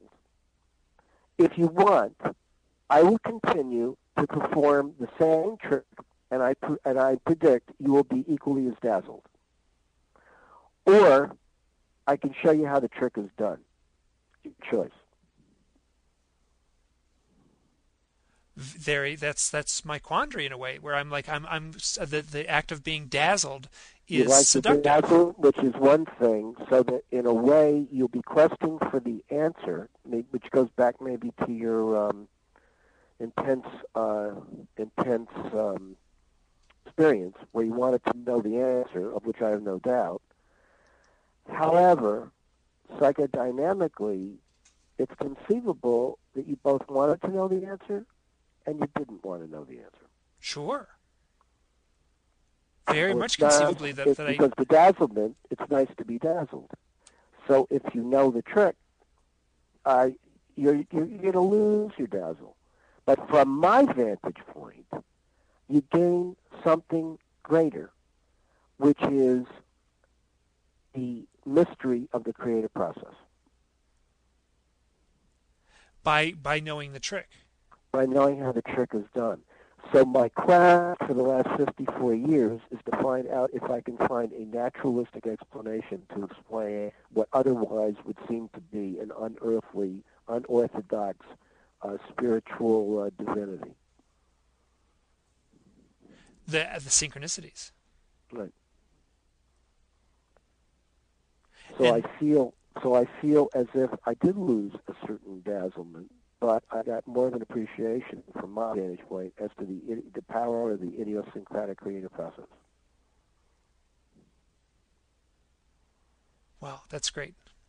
Isn't that interesting? Hey, we've been on the phone for 2 hours. Jesus, that wasn't fast. Amazing, huh? When you're having fun, time flies. Yeah, That's I feel like I had a handful of questions that I had written down. I thought this went great. Right. Yeah, it was good. This is fun. And, yeah, we're on the same wavelength. This is very nice. I feel like I've done. This is one of those past life experiences. If I were that way, I would say. So, what do we do in the 19th century, as we were discussing philosophy? This is great. I feel like I've known you all my life. This is a very nice feeling. Oh, this is great. And you lived right around the corner from me when I lived on 10th Street and Broadway. Oh, isn't that funny? Yes. Isn't that funny? Where were you? 10th and Broadway? I was at the NYU dormitory. I was a student, and I was in the Brittany dormitory. Oh, isn't that wild? Yeah, and then I have a number of students from there. It's very interesting that sometimes it takes someone from the outside to often not say much at all, except like, to sort of point out what is staring you right in the face, which is sometimes impossible to see. I feel blessed that in my searching for a adequate vocation, which was real problematical until I was about 37 when I declared myself a psychologist. So I was always on this road. But the more I do my professional thing, the more I feel blessed that I have knowledge and experience in a process of understanding, which I feel is very much misunderstood. What all that power is, I don't think anybody really gets it. But boy, this idea of having an external force that can validate, mirror back, and in so doing, if the mirroring is accurate, it has, as you know, it has enormous power. Absolutely enormous. I love this. I absolutely love this. Yeah, just amazing. I had I'll tell you one little short thing here. I had an experience where one of the things I do, which works for me, I find it I will go out into the mountains. I live right near Grand Teton National Park, and I'll go out into the mountains. You sound like you have a fantastic place. Yeah, well, my little cabin is very tiny, but my backyard is beautiful. So what? Who cares? It's great. So I will sleep out under the stars, and I've started to take a tiny little hand recorder about the size of a cigarette lighter, pretty much, and I will record my dreams if I have any. I find I have very profound dreams. And one of the things I'll do is I'll ask the universe for help before I go to bed. I say, listen, I'm open and receptive to anything you want to give me. And dreams seem to work well. And you'll get clues. See, I think in consulting in personal unconscious, but it doesn't matter. It doesn't matter the name I give for it. The universe is a nice name, and I'm very comfortable with that name. Good. Yeah, I like it. So I this is October. By the way, you can do this with any problem. If you make your problem specific, go to sleep and say, whatever forces there are, give me aid to resolve the problem. And if you have a dream, look at the dream as a filter to give you clues to the answer to the problem. So here's what happened. I lay down in this field, and I realized that this is grizzly bear country, so I realized I usually carry bear spray, and I totally forgot the bear spray. So I felt pretty vulnerable. And I've done a lot of camping, so I figured I'll just kind of tuck myself into the bushes here a little bit. It's not a good idea to camp near a trail in bear country because the bears use the trails at night the same way we use the hikers. Would they eat you up? What would they do? That would not be out of the question that they could eat me up. Yeah. Oh, so you could be really in trouble. Yeah, it would be the bear, especially at night when the bears are predators. So I it's like, the chances are very low. Low probability, high consequence. So I wasn't too worried. So I lay down, go to sleep, tucked into the bushes, and then in the middle of the night there's like something big walking around me. Boy. And it's walking around me, and I've spent a lot of time sleeping outside, so I've seen a lot of I know what it means to have like a squirrel or something nearby, and it sounds huge, but this was big. And then there's this grunting noise, and then there's crashing through the trees, and then I'm right near the water, and it's splashing in the water, and there's this very strange noise that I've never heard before. It's this weird grunting, and I do this form of camping, this extreme lightweight camping, where you take every item you can take is as lightweight as you get. So instead of a true flashlight, I have what amounts to like a keychain light. So just think about the dimmest little pathetic light imaginable. So I'm shining this light off into the trees. And at first my heart is going boom, boom, boom, boom, boom, and then this crashing just goes on and on and on, and it doesn't end. And the crashing is really close, and there's something standing right next to me. And I turn the light on, and it's two elk. It's a male elk and a female elk, and this is right during the rut, which is in the mating season, which is in October.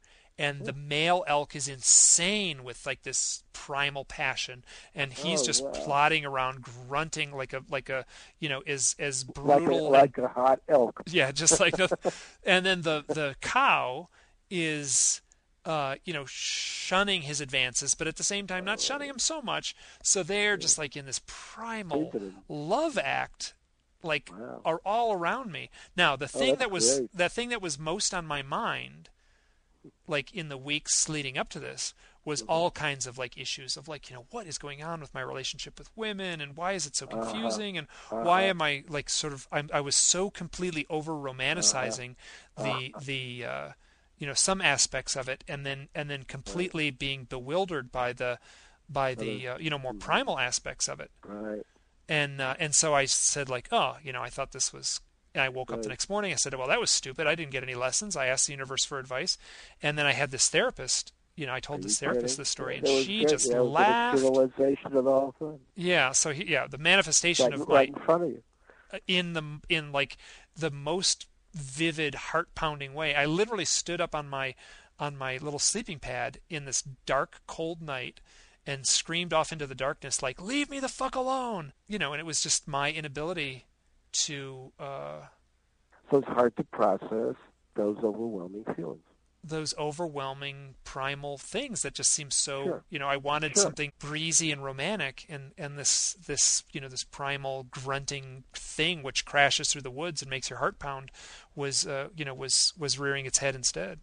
Now, if I'm right, there's the you didn't call the elks to you. They were there, and they become externalized. That's your issue, externalized, and what it may be in terms of treatment.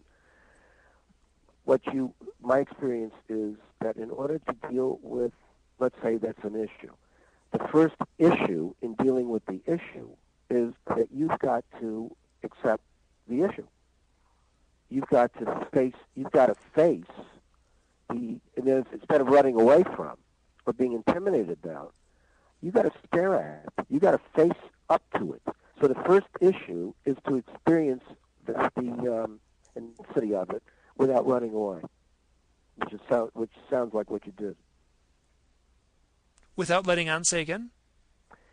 Without running away, that you have to face it and make it into a problem rather than being overwhelmed by it or denying it. You have to literally face the issue head on. Yeah. And Resolve it. there's nothing more. I mean, wait till you like see that in your flashlight beam. Amazing, right in front. I Now, mean, isn't it it was interesting? close. Now, isn't this interesting? Because if you read that paper that I told you about, it's all about staring at the gaze, either malevolent or benign or some kind of combination of the two. It's all about that. That paper said just. Yeah, and I plan on it. And in fact, I started it, and I got about halfway through it just before I dialed You your. tell me your reaction to that. I'll bet you it's going to be very powerful. It's a very interesting combination of everything we're talking about, Mm-hmm. and it admits of either possibility, either you're really projecting you into it, and or there's something really external out there, and or the combination of the two. So it takes into account all three possibilities. Now, are you familiar with Leo Sprinkle? Never heard of him. Leo Sprinkle is a peer of Bud Hopkins. They do not see Really? eye to eye on a lot of things, which is Never heard fine. of him. I don't think in any field, I think people doing research on plumbing probably don't see eye to eye Sure. on the same thing. But he is a wonderful gentleman who taught psychology at the University of Wyoming.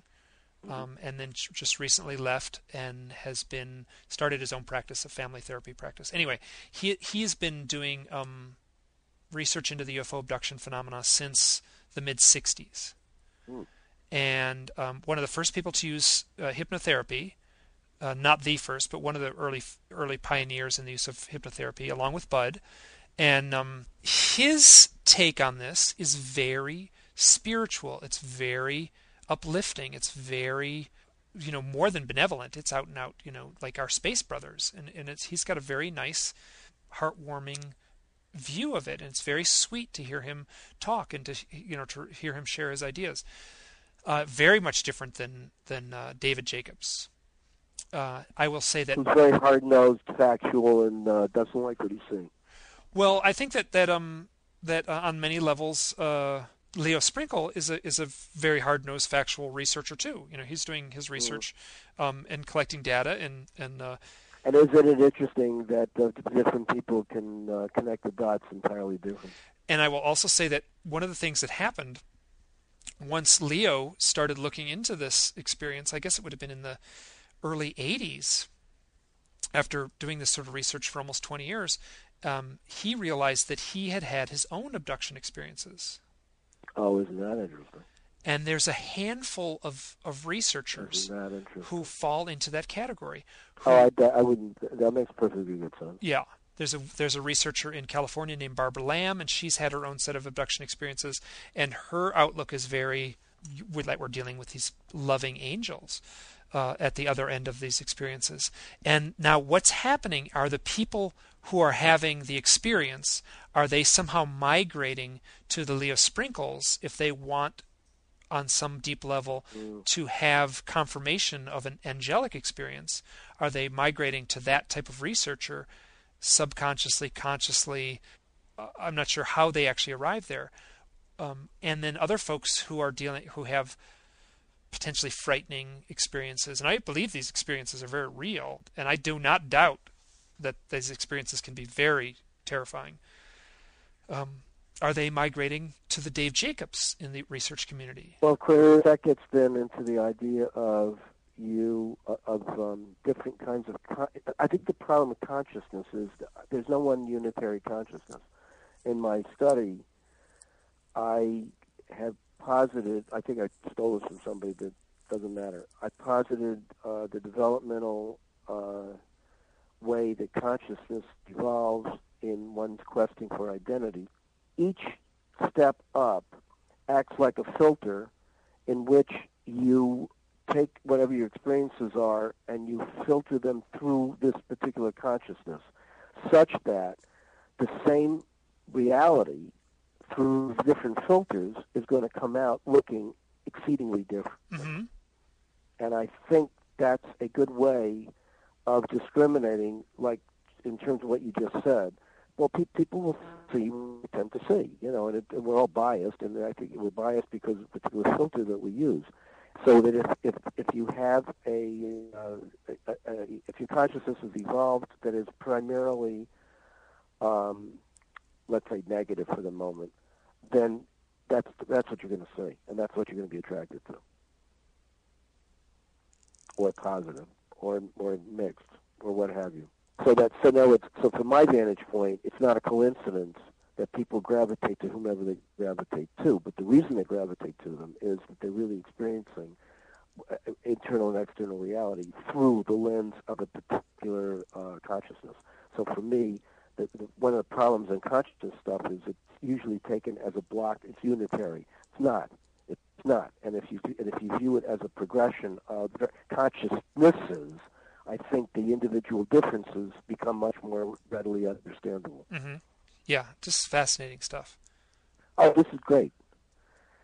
I think on this note, we're never going to end here. Okay, I was thinking the same thing. I'm looking at the clock, and this has been a delight, and we should do it again. I really, and frankly, for me, the timing is great because, as I've told you, this was an unusual experience for me today. So why shouldn't this continue to be? This is very good. Great, good. Well, sleep well, and I envy the fact that you get to walk down a beautiful New York street, heading back to your house, and.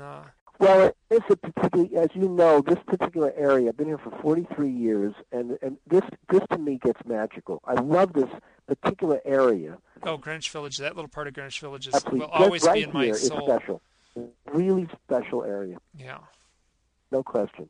Look, this has been a pleasure. We must continue on with this.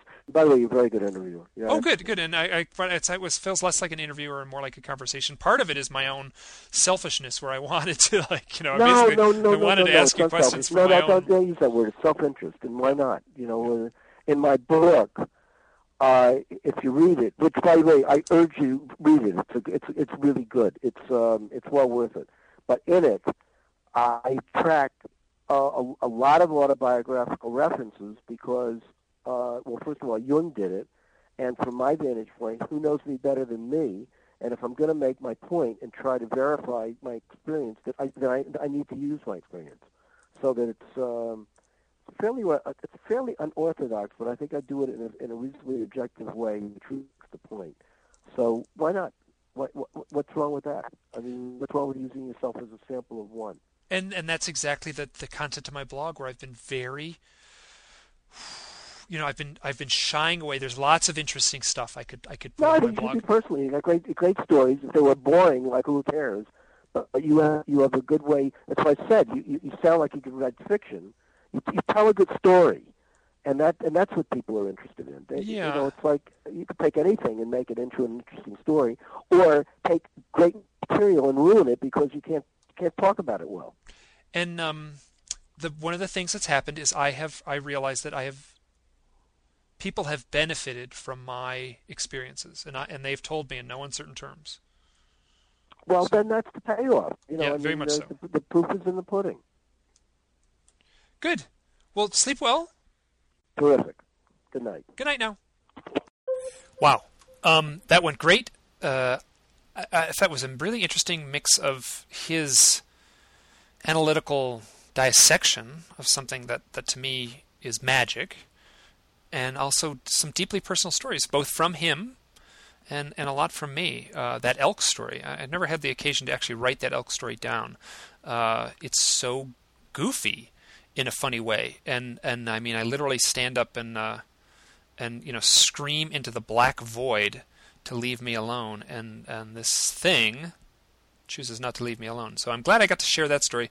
I was actually considering editing that out. I was considering editing a bunch of stuff out because it was so personal, and I left it all in. Part of the reason I leave it in is because I'm not sure if anyone ever makes it to the end of these conversations. So if you did make it this far, thank you so much for your patience, and I hope you got something out of it. Bye-bye.